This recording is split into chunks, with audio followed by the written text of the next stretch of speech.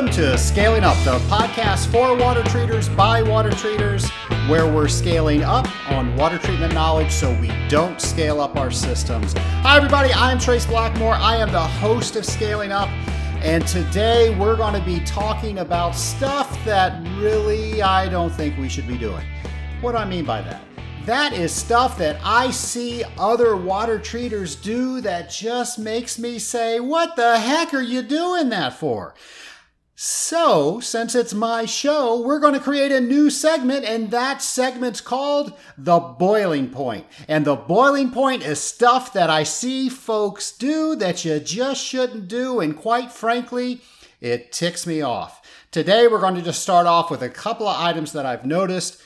And the first one we're going to start off with is the raw water. So hopefully you all know when I say raw water, I mean the water as it comes out of the faucet. So wherever that's coming from, if it's a well, if it's coming from a municipality, whatever it is, we're going to call it raw water. The water that's coming into the system as it is.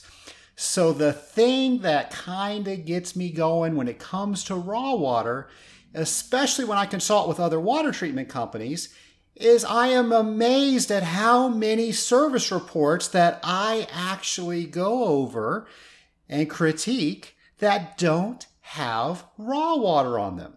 How the heck do you know what's going on with the system if you don't know what the starting point is? And folks, if you don't get it, the raw water is the starting point. That is your crystal ball on what is going to happen in the system. I'm starting with A, and I'm going to concentrate A up so many times to equal A times 5 or 6 or 7, whatever your concentration ratio is. Now, when I go to test the system, I should see 5, 6, 7, 8 times of those items in there. Now, this isn't a chemistry class, and that is not an accurate statement for every single ion that you're going to test. I get that. But I want you to understand the point that that's a really easy method for us to determine what's going to happen in the system and allow us to start thinking, okay, what do I know about the raw water? What do I know about how it's going to concentrate up? And then that's going to allow me to predict what's going on in the system. And now when I'm testing the cooling tower or the boiler, I can guess what it should look like. Now, that's the reason for the test, because we don't guess on anything with water treatment. We're going to create a hypothesis, which is a really fancy name for a guess, and then we're going to prove or disprove that hypothesis based on our test. Once we have our test, we can say, yep, what we thought was right, or nope, what we were thinking wasn't right, so we need to rethink again to figure out what's going on, and then we're going to do it to complete the service. So if you are not running your raw water, I want you to ask yourself why. And if you tell me because you don't have enough time to run those extra tests, I have a clean lyrics designation on my show, so I can't use the expletive that I really want to say. But I will say that that is not your problem. The fact that you don't have enough time to run those tests isn't your problem at all. Here's your problem. Your problem is that you have not spent the time necessary to learn your test, to be able to know what order to run them in, to know if I run with this test with that test, I'm going to get a little bit extra time, i.e., I can run this whole battery of tests 10 minutes faster if I do it in this certain order. So if you have not played around with your test kit, you have not tried to make the order of your test more efficient, that's your problem. It's not the raw water. And trust me, folks, if you're not testing raw water, there are problems out there that you don't even know about. So please help me help you become a better water treater. Wait a second, I just called you a water treater. That means you got to know what's going on in the water that you're treating. So if you're going to call yourself a water treater, you better know what's in your water and you better test that raw water. Wow, that was pretty therapeutic. As a water treater, I feel very liberated. I like the boiling point segment. I hope you guys do too. So let's talk about another topic. How about our next topic is evaporative salts. Well, what the heck do I mean about evaporative salts? So imagine you're walking around the cooling tower and you see the tower louvers. That's the stuff that keeps the water inside the cooling tower, not splashing out. And you see this film, this salty crust that's on the outside of the cooling tower. And say this is somebody else's account and you're surveying this account, trying to get this business. And you say, hey, look at all that scale right there. The other guy must not be doing a good job. And of course, the customer unfortunately does not know a lot about water treatment in most cases. And you have just told them something that is totally false. So in order to see if a water treatment program is indeed working properly, we don't look at the outside of the cooling tower. We want to look on the inside wetted surfaces. That's where the heat transfer is taking place. That's where we're transferring the BTUs out of the water into the atmosphere. So look in the tower fill. If it's an open-sided cooling tower, you can actually reach in, be very careful. This stuff can cut you, and you don't want to damage it either. But you can actually sort of reach in there, spread that tower fill apart, and all those surfaces that are wetted all the time, those should be clean. So let's say we did that, and it was indeed clean, but we have all of this crust on the outside where the water splashes and evaporates. Well, folks, that's just how it works. No heat transfer is taking place on the outside of the cooling tower, so it's not costing the customer more money to have that. I will agree it's not aesthetically pleasing, but it's not scale. Do not tell your customers that it's scale. What it is, it's high concentrated solids water, because that's what the cooling tower is doing. It's concentrating up solids. That water is splashing out on a surface that isn't wet 100% of the time, and only pure water evaporates, leaving its solids behind, and that's what you're seeing. You're seeing those solids left behind.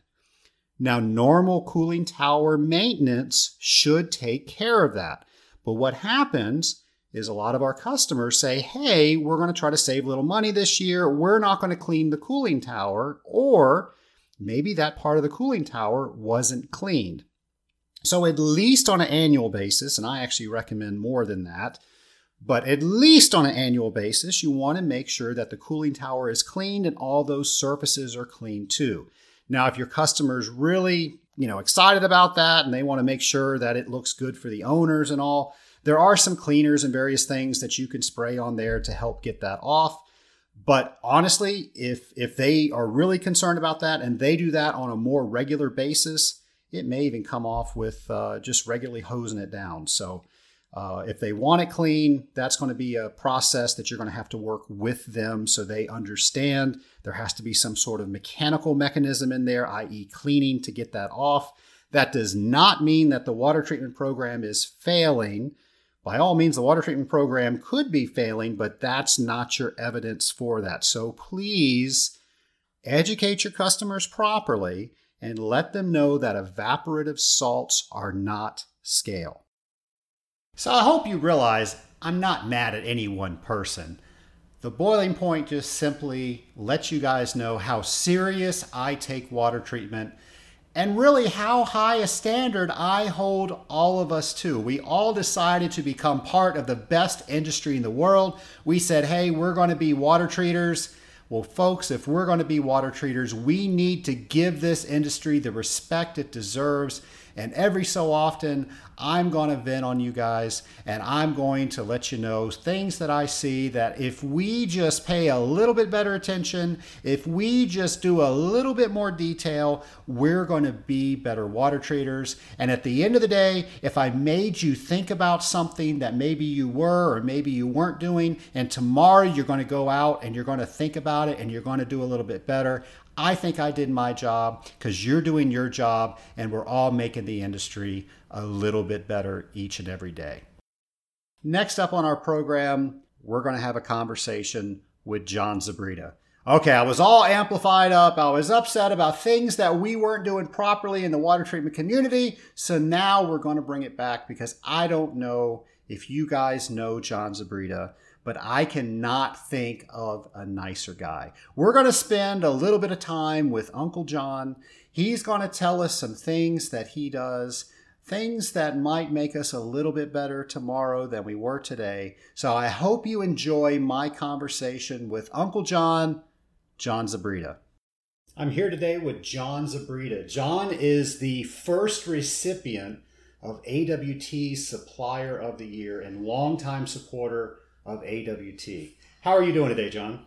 I'm doing fine. Good to visit with you, Trace. Well, we definitely appreciate you being on the show. One of the things we try to do on this show is learn from people that have been involved with the industry, try to talk about some of your successes, some of your failures, how AWT has benefited you, suggestions you have for the new water treater, things like that. But there might be some listeners out there that don't know who you are, and that's unfortunate because John is an incredible human being. So, John, tell us a little bit about yourself. Well, I was born on the south side of Chicago, and we migrated to Florida when I was in high school. I went to Florida State and studied chemistry, ended up working in the phosphate industry to start out, which processes a lot of water every day, and that's how I kind of got started in the industry. That's where I hail from. So. All right. Well, how did you get involved in the water treatment industry? Well, my boat sunk. Just kidding. I think what's funny is I remember back when I was about 4 or 5 years old, belly flopping off the high dive into the water, and I realized that water was a pretty hard subject at that time. But I think we all have a kind of a fascination for water, and my mother used to think I was a fish when I was a kid. And water is a fascinating medium that we all live with. And when I graduated in chemistry and I went to the job in the state of Florida, we had a lot of water. The phosphate industry processes water to the tune of 10,000 gallons per minute recirculating pumps around the plant. So a lot of my responsibility was handling processed water, cooling water, and the manufacture of fertilizer. So it was part of my job to watch after the waters, and I ended up focusing on water in engineering school at my attempts to get a graduate degree in chemical engineering while I was working down there in Piney Point Phosphoric Complex in Florida, and I became the environmental manager of that complex, which was dealing with the discharge of waters and making sure that NPDES permit requirements were met, and actually ended up working on processes to clean up the water and water treatment facility for the processing of the acid waters that were in that facility. Well, and then your company is Zybex. So tell us a little bit about Zybex. Well, Zybex is an independent company with a supply chain specific to the water service industry and other water industries. We try to focus on the solutions to the customer base that we serve so that we're an actual ancillary engineering add-on to our sale, and we help people go through solutions to problems. It's not just products for sale, but rather to help people go through formulations and troubleshoot and figure out how to make a more cost-effective and profitable formulation. Because if Zybex cannot help its clients develop profitable product technology, then we need to go back to the drawing board. So we try to help as a business partner and a supply partner and come up with solutions to the challenges that we all face in business. Well, I will say that we here at Blackmore Enterprises use John and Zybex, and he is considered highly as a partner. And in fact, right before this interview, he and I were in my lab trying to figure out a problem that we're still working on. We figured out what we shouldn't do. Now we need to figure out how we can do what we need to do. So more to come on that. John, I know you've been involved with AWT for quite some time. How did you get involved with AWT?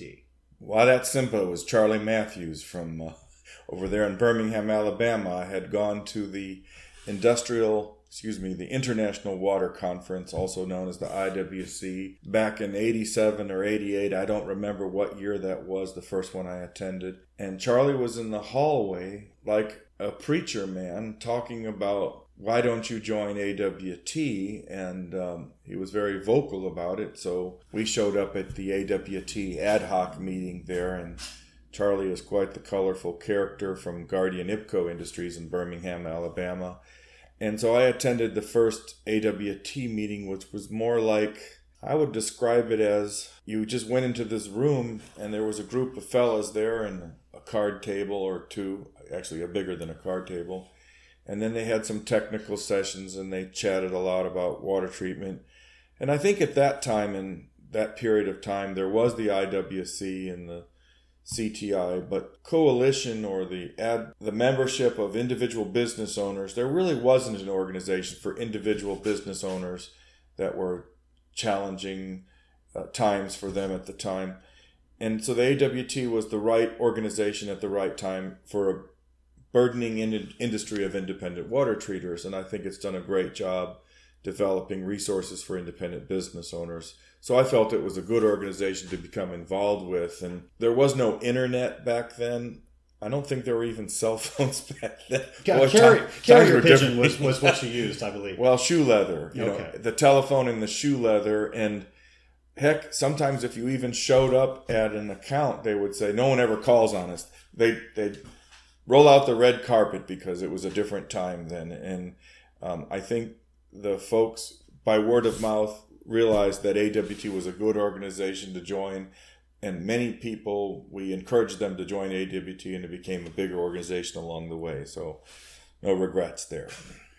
And John, to this day, you're still very active in the Association of Water Technologies. In fact, you are the chairperson of the boiler subcommittee. Is that right? That is correct. Tell us a little bit about that committee and what you do on that. Well, I try to keep all the paperwork and the reports together, and and then we work on topics that we feel, that the committee feels and the members, that are overall good technical contribution to the AWT members, so they don't feel all alone if there's a new problem such as aluminum boilers or some topic of regulations of additives that can be used in steam contact with food, etc. And we try to simplify so that it's easy for technical directors and the members of AWT so they can explain it to their customers what the issues are and why they're doing things a certain way, and instead of me being more cumbersome like it can be with regulations and technical. So we're very active in that area.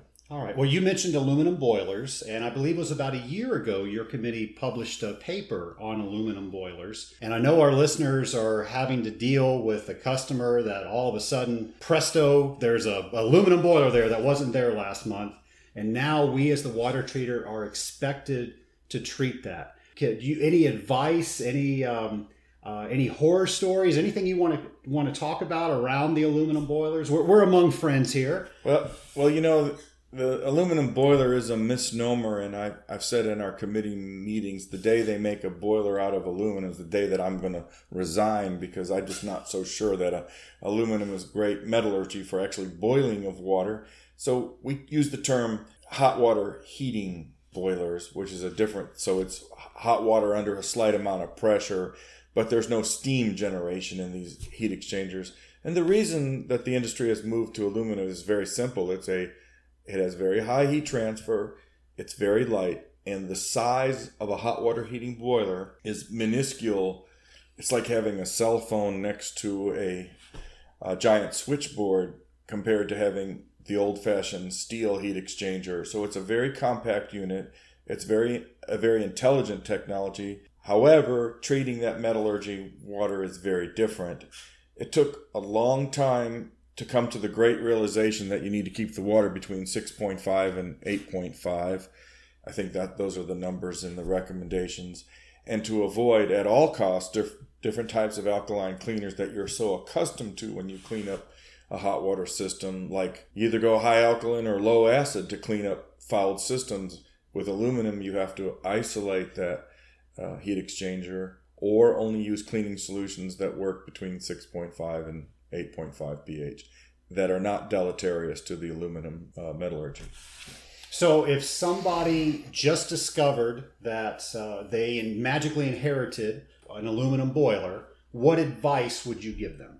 Well, you could go to the members-only website and look at the technical document, which refers you to the various manufacturers' resources, a quick and efficient summary of what the playing surface is like with an aluminum heat exchanger.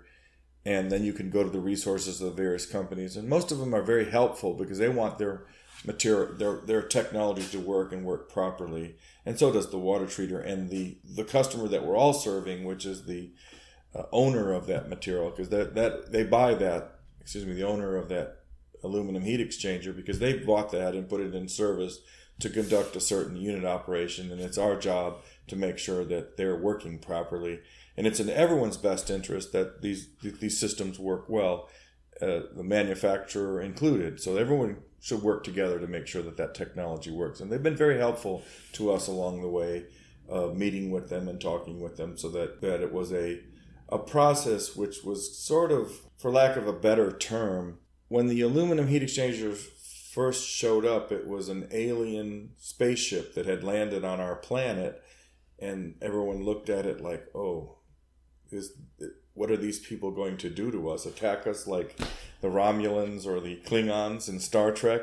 And the answer was, no, it's just a change, and we have to adapt to that change. And once you look at the engineering of the exchanger and why it was done, you understand fully the extent of the efficiency that's involved and the ease of changing out stuff. So they're well thought out. They're just different. So that's good to know that paper was not only developed by the committee of AWT, your committee, but you had input from the manufacturers as well. Yes, we could have used a little bit more, but we had input. It was not done in a vacuum. Well, John, I know you are one of my favorite stops at the AWT Convention Hall. For those of you that have not experienced John Zabrita Zybex lip balm, I tell you have not lived. It is the best lip balm on the planet. I don't know if he makes it himself, but I always have the standing orders from my wife to pocket as many as I can. And thank you for that, John. There's several new members out there, new supplier members, and they might be considering, should I go to the AWT convention? Should I get a booth to exhibit my wares? What advice do you have for those people? Well, the AWT convention is an excellent resource for business owners to have their employees learn about the AWT, to go to the technical sessions. It's an excellent resource for supply chain and different ideas of what's changing in the industry. And I would say that it's an experience that is well deserving to folks that have attended it, and it's very beneficial both technically and business wise. Most important is that we address all aspects of the industry, and keynote speakers are quite impressive from year to year, and they have very good lessons to learn, especially when you have war heroes or business heroes there, and they explain their own personal experiences on how they got ahead. And I think last year we had a little bit of a review of Hell Week for a Navy SEAL, if I recall correctly. That was correct, and yes. He had pictures and circles and arrows and diagrams and just what it takes to be a Navy SEAL. And I think anybody that has read about Navy SEAL training, it's a week of little sleep and a lot of work. And I would suggest that you get a little bit of sleep before you go to the AWT, because you probably won't get a lot while you're there. It's a very busy, hectic schedule. And like Oliver Wendell Holmes once said, or the only justices in the halls of justice are in the halls. Many times in the hallways of the AWT, you learn a lot from your compatriots and fellow business owners and other technical folks, as much as you learn inside the technical sessions or that. So it's a very busy and brisk schedule to visit with as many people. And now that the attendee list is so large, it's hard to cover everyone and see all your old friends, isn't it, Trace? You miss a few, one or two every year, don't you? It's definitely well attended, and it's hard to get around to see everybody. But I know we all try to do that. John, we've got a lot of new water treaters that listen to this podcast, and one of the questions that I want to ask that might help them is, what is one of the most common mistakes that when you're working with other water treaters that you see that they may be able to avoid? Well, that's a tough question to ask. And when I worked in a chemical plant, one of my biggest concerns with the staff was, we've done it this way for 20 years. We've tried it another way. It's not going to work. Well, you should stick that out of your head, because you'd always try something new. And I think one of the mistakes we should be careful about is if we have someone that is a venerist and tells us it should be done this way, because we might just go in the lab and make a mistake and it won't blend up, for example, or we'll implement something in the field because someone said that this is the way it should be done. And we should be cautious not to just take things for face value, because there's more than one way to skin a cat and there's more than one way to solve a problem. But there inherently is a wrong way to approach a problem. And sometimes technology that works at one of your compatriots' accounts may not work at your account because of water chemistry, recirculation rate, the nature of the metallurgy, or the way the people apply the technology. I think it goes without saying that the operators must be on board to do what you have suggested for them to do. For if they don't blow down the boiler or put the chemical in or change out the product application vessels, then it will end up being a failure. So I think you have to be a team with your customer to make everything happen correctly. And John, I know you've been supplying AWT members for years. Have you seen a shift in certain chemistries to another chemistry recently that you can talk about? It's an interesting question.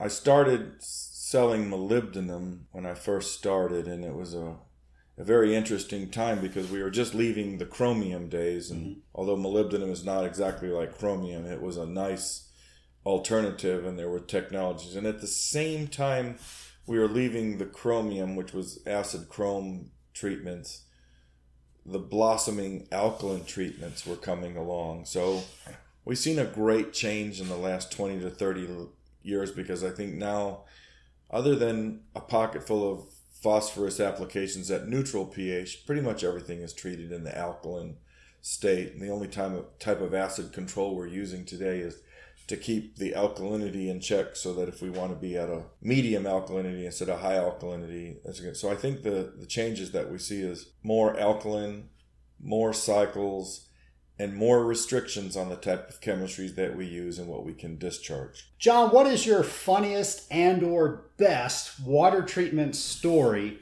that you have to share with us? Well, I really have a fond remembrance of a certain incident that happened down in Texas with a young gentleman named John Mackey. He was, for the first time, putting molybdates into a refinery on a brand new technology that was developed. And I asked him if he could wait for me and I could help him. And he said, okay, what time can you be here? And I said, well, I'll be there at 6 o'clock. So he waited till 6 o'clock in the evening. It was a Friday afternoon. It was raining outside, and I had my suit on, and when we wore ties back then, and my raincoat, and we had several pallets of sodium molybdate that we're putting in as a pre-treatment. So, and back then we could carry pocket knives on our airplane travels, and I was with him helping him open the bags of sodium molybdate that were in the fiberboard drums and just dumping away. I think there were 6 kegs to the pallet, and I think we had a total of 3 pallets. And while we're dumping away, the unit superintendent looked at John Mackey and asked,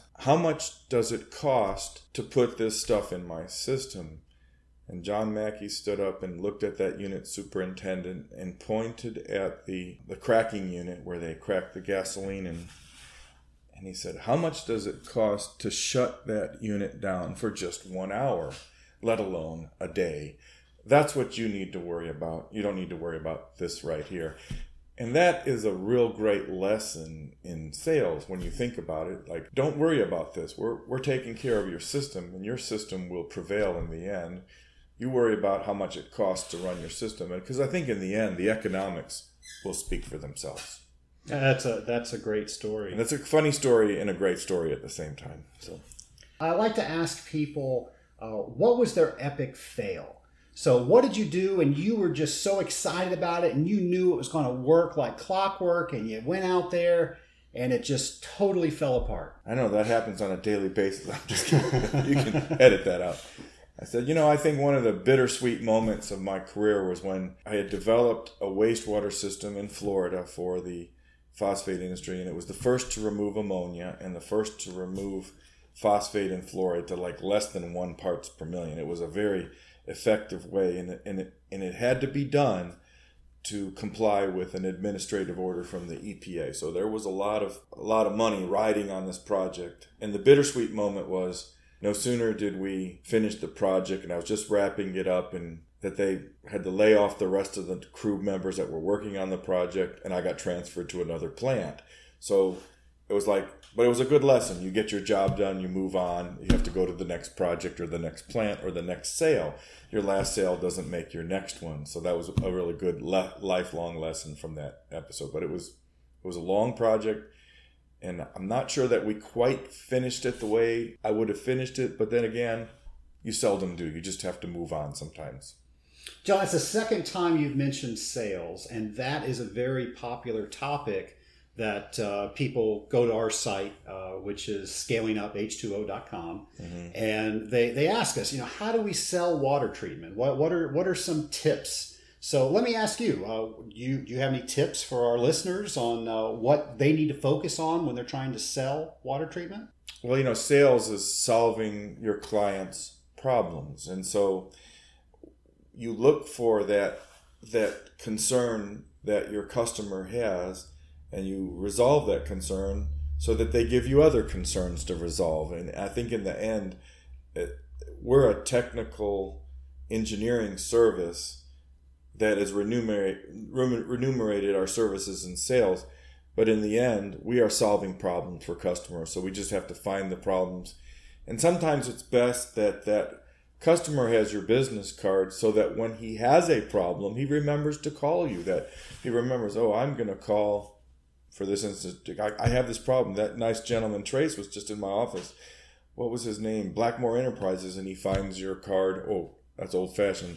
He finds your contact in your iPhone or on your computer. And that is another issue in sales, is how do we contact people these days? Because nobody wants to talk nor return telephone calls, or who wants to read an email. So it's a variety of challenges on how we contact people and keep our names of the companies or products in front of them. So you're right, sales is a different arena today. Yeah, that might be an interesting topic for a future show. What mediums are we using for sales today? Because you're right, it is very different. But yet we still have older people in the industry that's how they communicate. So maybe we'll explore that. So are you ready for the bonus question? I guess you have to throw it out at some time, don't you? So John, if you could have a conversation with anyone in history, who would that be and why? I looked at your question across the table here, reading upside down, mind you, which is still a good skill set to have. And I had to narrow it down to Thomas Jefferson, John Kennedy, and Benjamin Franklin. And I'm thinking, for purely technical reasons, that Benjamin Franklin would have been one of the most interesting people to step back in time, because he didn't have the benefit of all the predecessors before him to innovate. So he had to come up with a lot of good ideas on his own. And I think he was a very practical man and a pragmatic man. So I think it would be most interesting to talk with him. Well, I'd like to thank all the people that work for Zybex and the folks that we represent, and because we're a team and we all work together. So none of this would be capable without the folks that we represent. And most importantly, our customers and their customers, because we're here to serve, and we're amongst those who serve, and we feel that way very strongly. So I'd like to thank everyone out there that works with us and people who work with them. Thank you so much.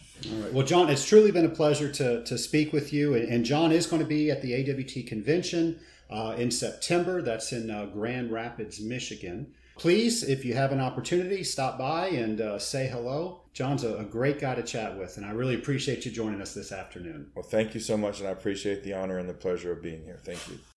Well, how was that for a program? I started off by fussing at you, and then Uncle John brought it back and let you know that everything's okay. He also talked about some free tools that you could get from the Association of Water Technologies. By the way, I'm going to put those links up on my show notes.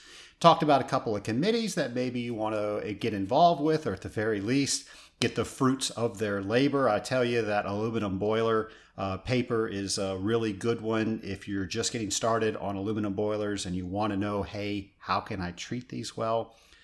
So I really appreciate all your comments. Please keep them coming. Without those comments, I'm not going to have a show for long. I don't know what you guys want me to be talking about without them. Luckily, I have been getting some, but that doesn't mean that I've gotten yours. So if you, and you know who I'm talking to, have not sent me that comment on what you want to hear about and what piece of water treatment information are you not quite clear about and you want to have a conversation about it with somebody, let me know who that is. I'll get them on the show, or I'll research it as best as I can, and I'll try to explain it over the air.